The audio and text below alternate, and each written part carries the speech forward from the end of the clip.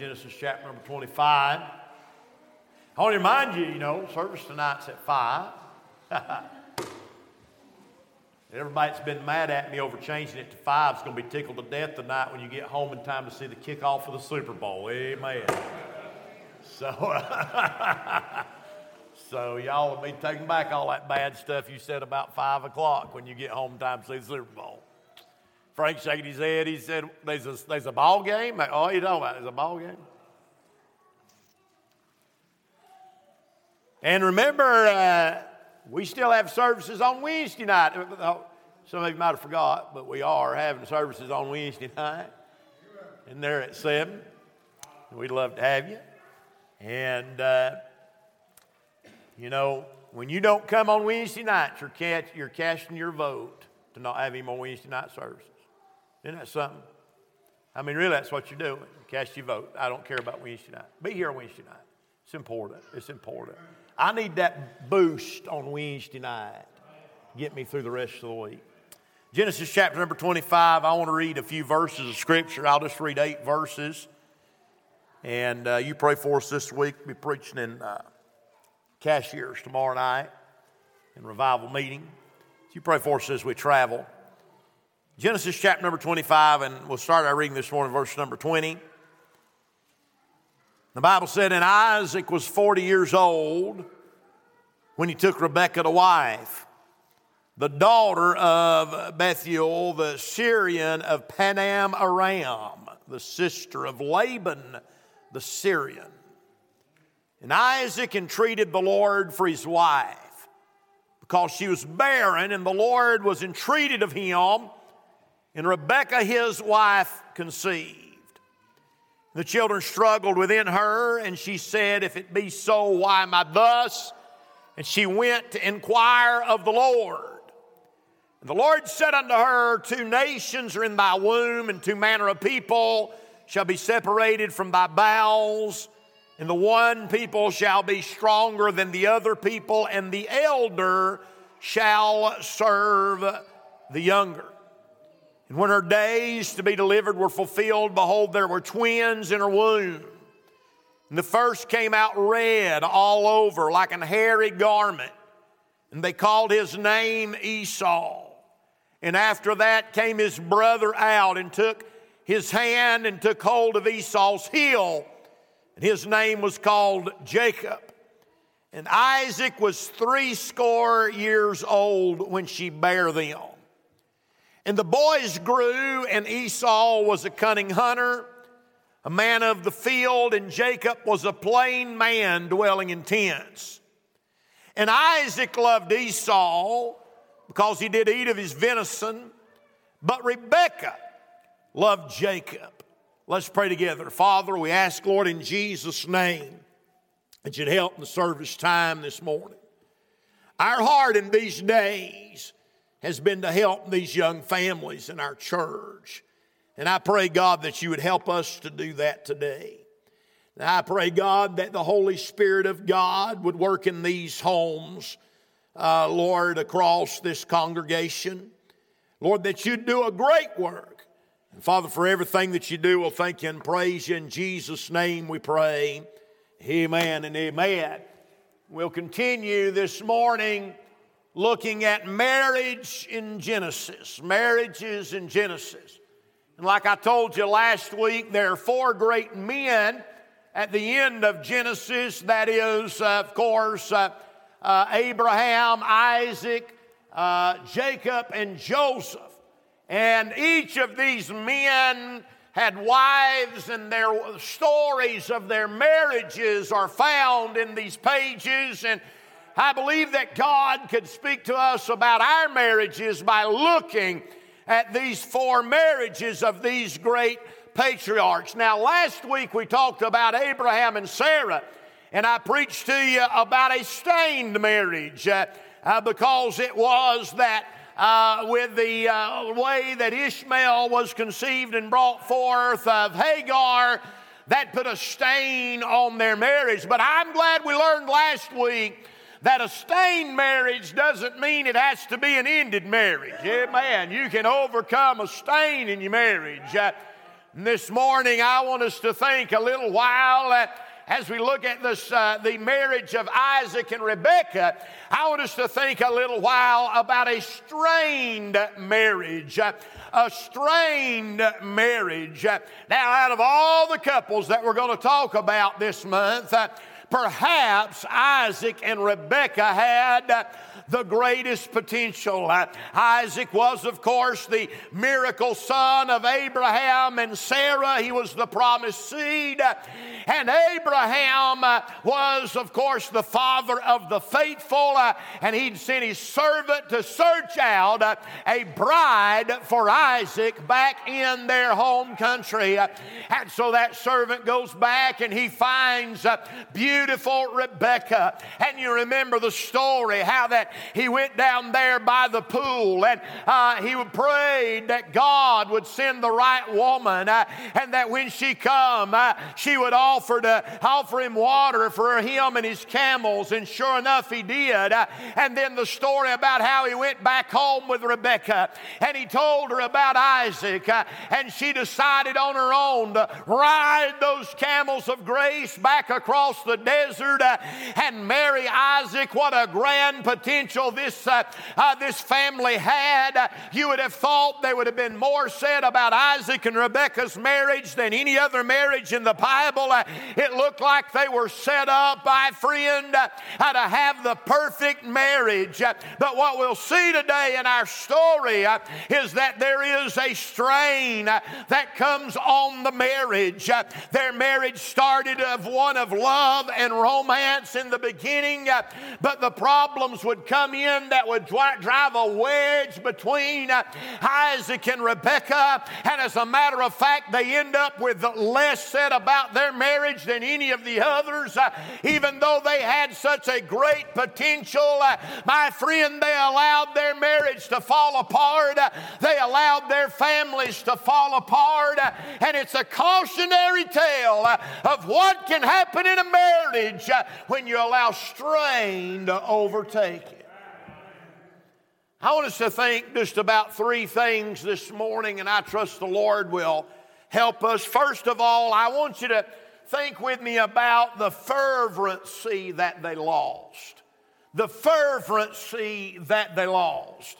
Now, how was it that Rebekah and Isaac's marriage began?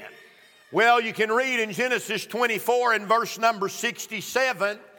The Bible said, and Isaac brought her into his mother Sarah's tent and took Rebekah, and she became his wife, and he loved her, and Isaac was comforted after his mother's death. And so if there were two words that would have described the marriage of Isaac and Rebekah to start with, it was love and comfort. His mother had just died, and he was heartbroken. He loved his mother, and she had died, and he was heartbroken. And Abraham seen that was the kind of heartbreak that only a woman could heal. Now, I'm going to tell you, you men know that I'm telling you right. Sometimes in a man's life, things come into his life that his friends can't help him with. Things come into his life that his work partners can't help him with.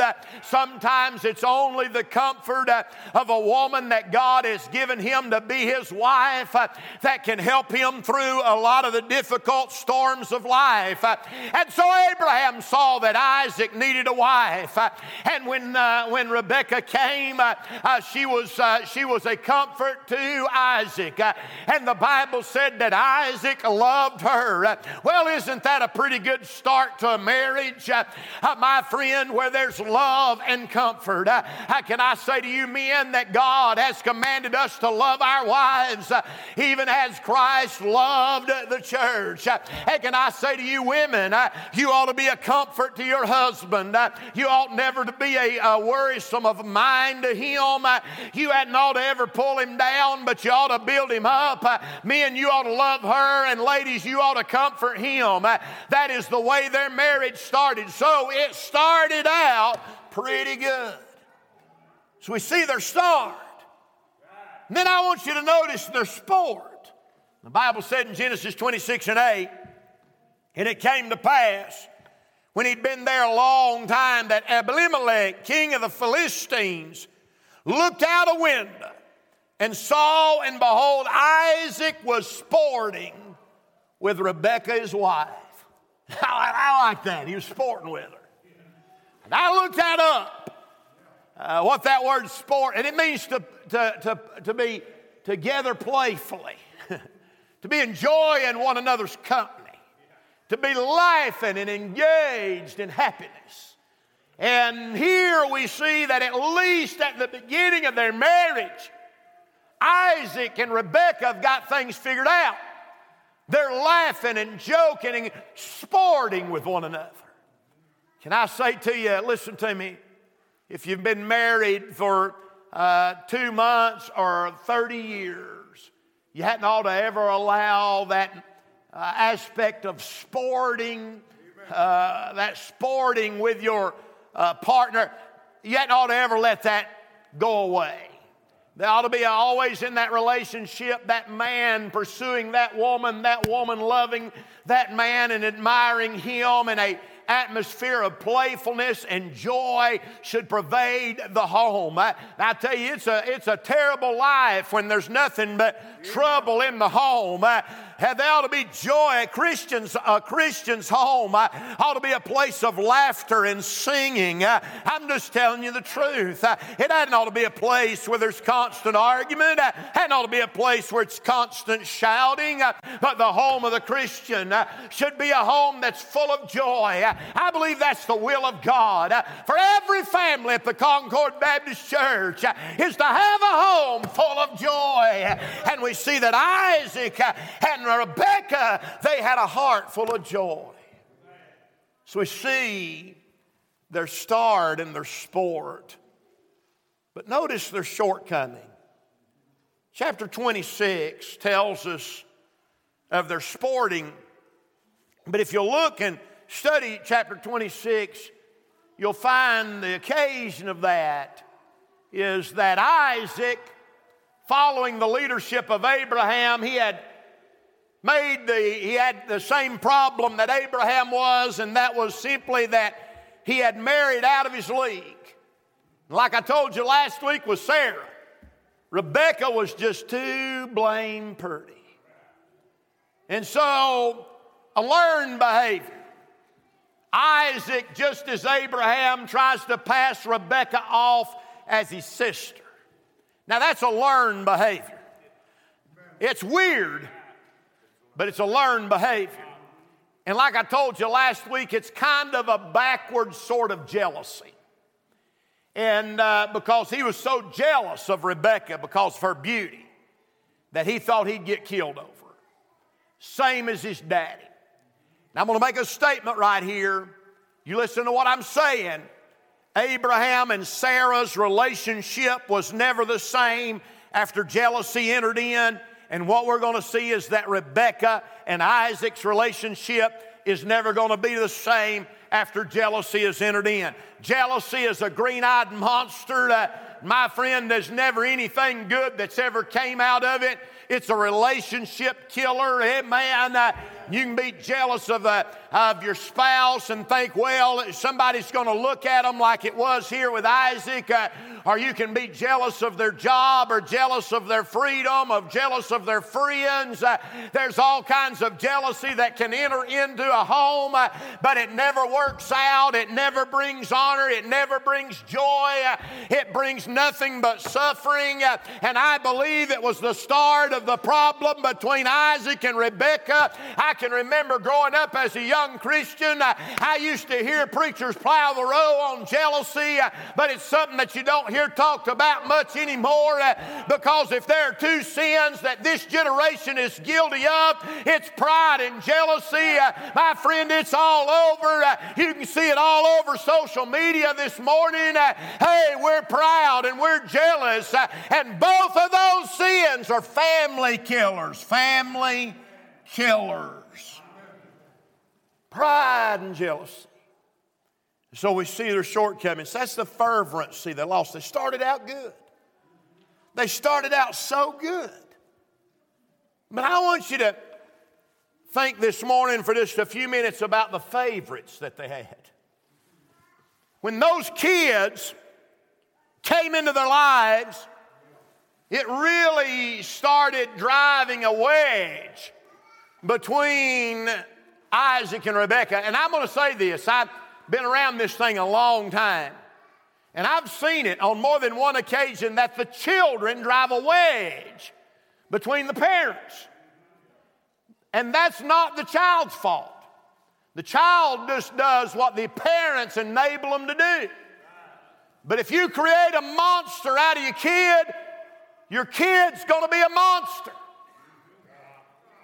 Parents allow kids to get up older and then they say to me, I don't know what happened.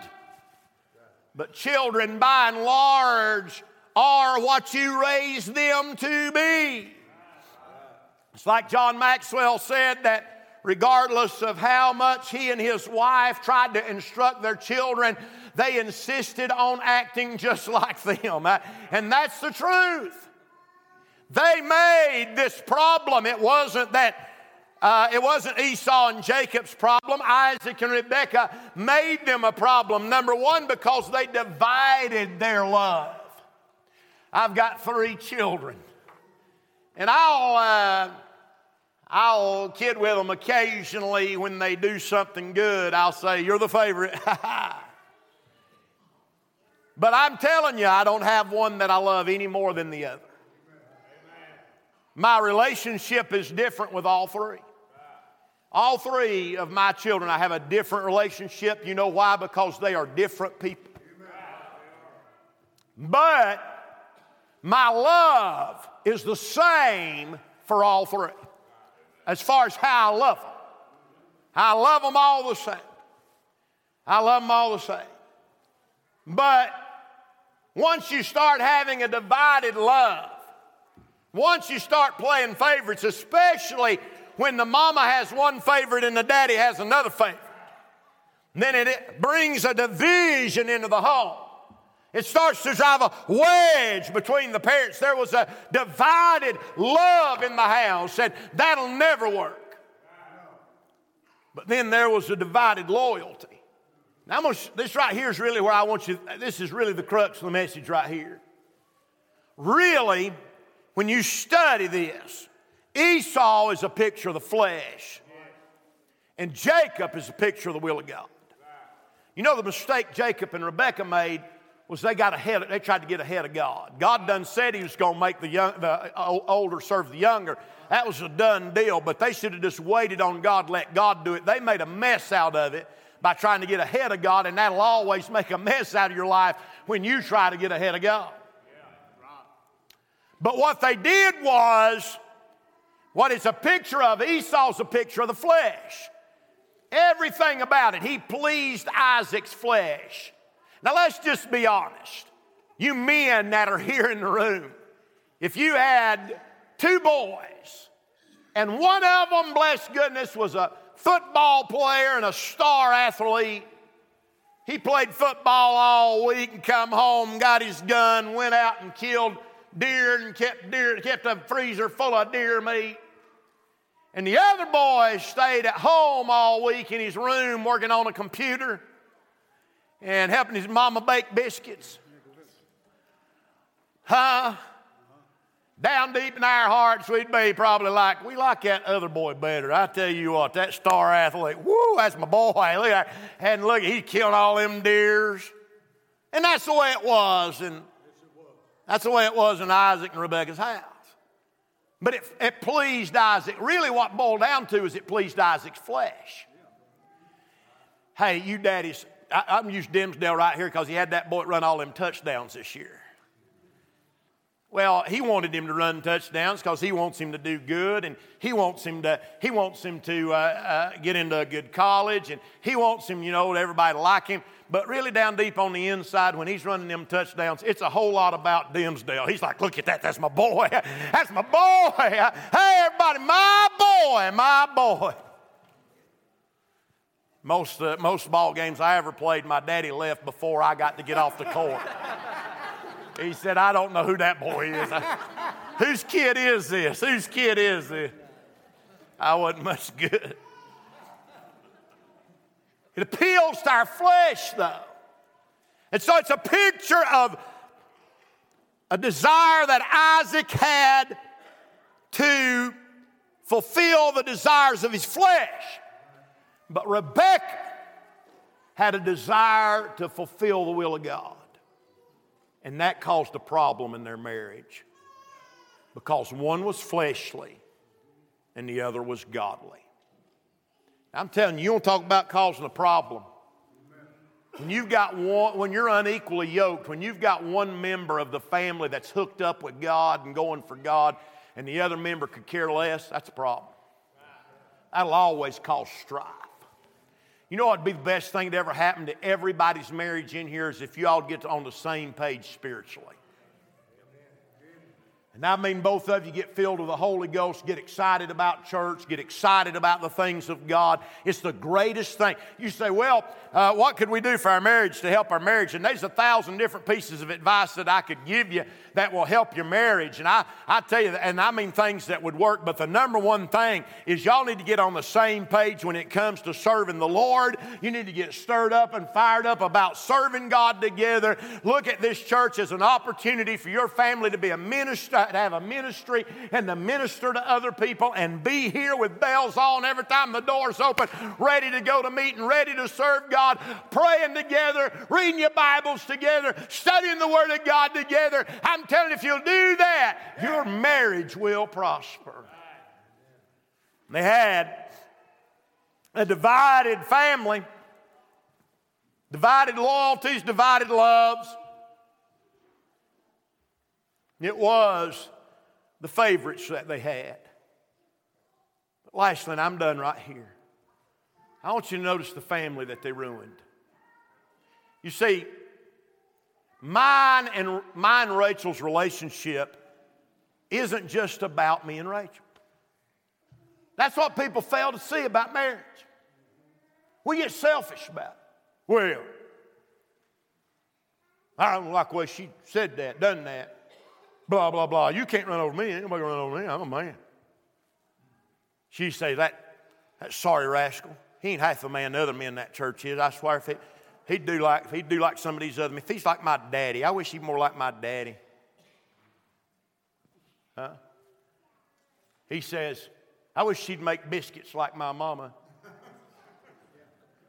And she says, I would if you'd make dough like my daddy.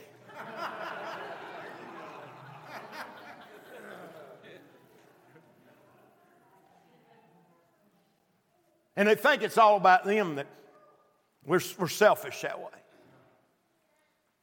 And we don't realize that at that house are kids that are soaking it all up, every bit of it. My kids, for all intents and purposes, are raised. I'm just trying to finesse a few things out of them now. I mean, you've put in the body of work by the time they get to be a teenager. The body of work's there, one way or the other. The rest of it's just finessing. You're not going to change much. Past 13, you ain't changing much. You know, they say that Isaac was 13 years old, or 12 years old. He was 12 years old when Abraham took him up to sacrifice him on Moriah, 12. And the reason he was 12 was because if he'd been a teenager, it wouldn't have been much of a sacrifice. Because Abraham would have been like, thank you, Lord, I'm going to take him up there. Yes, sir. I'll have him up there tomorrow.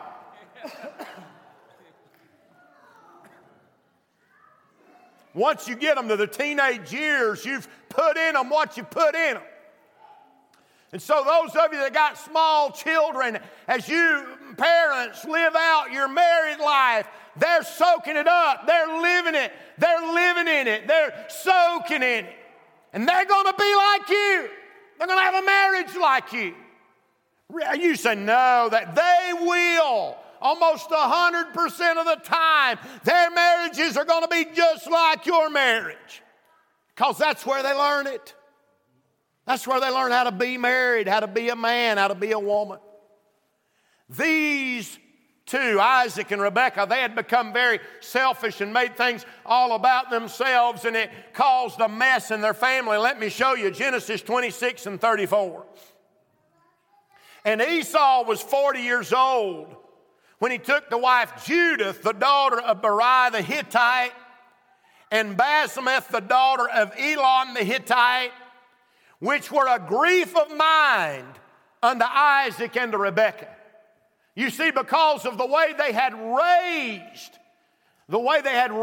Esau, he went out and took two, not just one, but two wives of the Gentiles. Two wives of the Gentiles. And the Bible said it was a grief of mind. I see them as they sit down for dinner at night.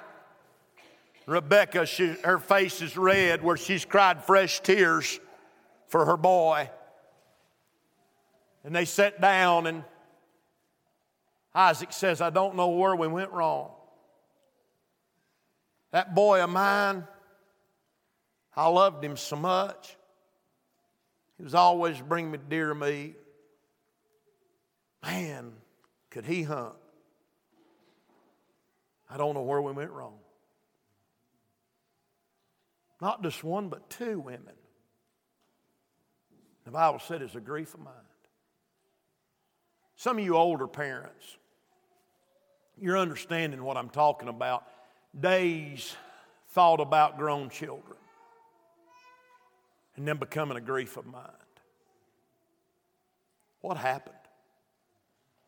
Just a grief of mind, always on your mind. Wondering about, well, did I do something wrong? Could I have done something different? Was there something I could have done better?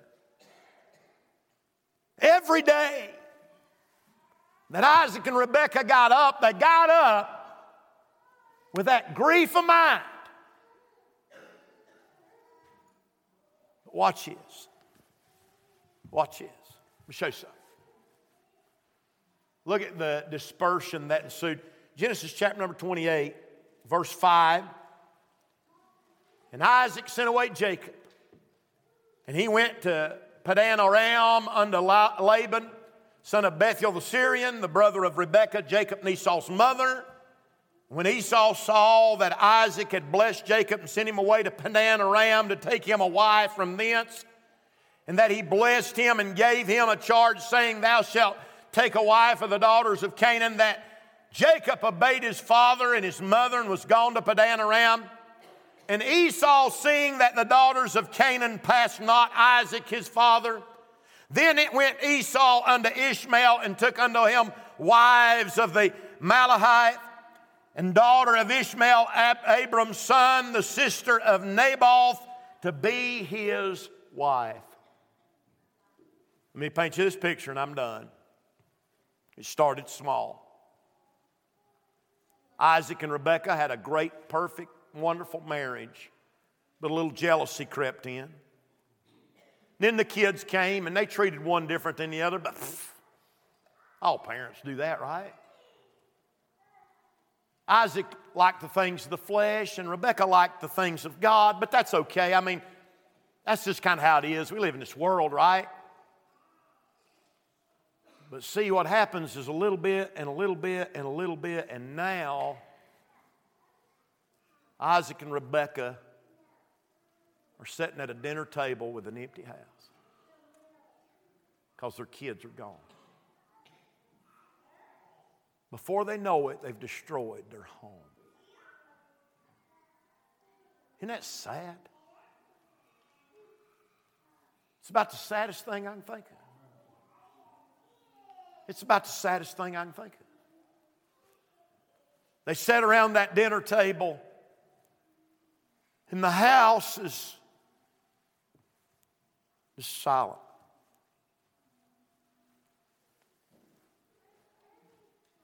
Maybe they don't even talk anymore. Little by little, they ruined their marriage. And in the end, it ruined their children. I'm going to give you something interesting right here on closing. I got to thinking about Rebekah's death and Isaac's death. I got to wondering, of course, I know where Rebekah's buried. She's buried next to Sarah. But you know, I can't find in the Bible where Rebekah died. Isn't that interesting? We find where Sarah died. We'll study Rachel next week and we'll see where Rachel died. But I don't find anywhere where Rebekah died. You know why I believe that is? I think she died the day them boys left home. Oh, she may have lived physically after that. But inside she died.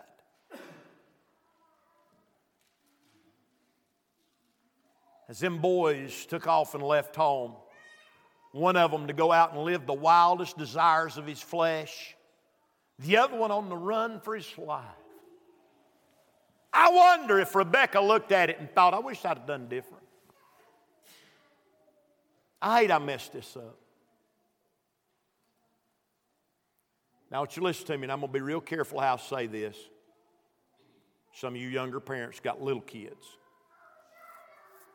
There's parents in this building tonight, this morning, that if they were to be honest, they would stand up and look at you and say, there's things I wish I'd have done different when my kids were small like yours. If I could go back and have my kids small like yours, there's things I would have done different. Listen to me now. There would be people stand up and give testimony after testimony in this building and say, if I could go back when my kids were small like your kids are small, I would have done things differently so that the end would be different than what it is. But you see, once it's done, it's done. All you can do is pray for them that they'll come back. When they're grown and they're away from God, all you can do at that point is pray for them. But you parents that have got small kids, you've got a chance. You got an opportunity. Don't mess it up. Don't be that one that someday will have to stand up and say, I wished I'd have done different. If I'd have done different, my kids might have been in better shape. That little booger, come here. That little booger right, his little booger right here. Got his preaching outfit on today. I thought, Melissa, that I was bringing my crew across the finish line. Matter of fact, I said that day Trey got married. We got in the car and Rachel's weeping, crying, oh boy. I said, forget that. We got one across the finish line. That's the time for woo! But then along came Miss Booger. What's he going to be? What's he going to be? It'll depend on what you two are. And now's the time, while he's this size, to make up your mind that you're going to make something out of him. Because it's not about you two anymore. You got to put aside your selfishness. Say, we got a kid to invest in. We got a kid that we want to turn out right. We got a kid that we want to make something out. Are you listening to me? You parents that have small children, you should get around this altar today and say, Lord, help me to quit being selfish and making everything about me. We got a young'un we got to train him up. We got to show him or her the right way. We got to lead them the right way. We want them to make something. We want them to be saved and go to heaven. We want them to live right and do right. We need that. Oh, Lord, help us to be the family that you'd have for us to be. Let's stand on our feet. Father, thank you, Lord, for helping us to preach the Word of God this morning. There's families in here, Lord, got little bitty kids with an opportunity. It's like a blank slate. They can paint or color in anything they want. Help them today to commit their lives to have children that are going to mean something in life. Do that now as only you can, and we'll thank you for all that's accomplished in Jesus' name. Our heads are bowed, our eyes are closed. I'm not having anybody play on the piano. I'm just going to ask you right now, just in the stillness of this hour, if there'd be some parents of children, some families that'd be interested enough in the outcome of their kids' lives to gather around this altar and say, Lord, would you help us to put aside selfishness? Would you help us to invest in our children in such a way that they would turn out to be somebody? And would you help us to understand it's not about us, but it's about those little boogers and what they're going to become and what they're going to be? Maybe there might be some parents of older children, and you say, Preacher, I'll just be honest with you. My kids are away from God, but I don't want to miss this opportunity. I'd like to come and get around this altar and ask God to help my children, my older children that are away from God. I just want to come and pray and ask the Lord to help them to come back and be where they need to be and be what they need to be. As this altar fills up, there's still room for you today as the Lord can touch our hearts in these days.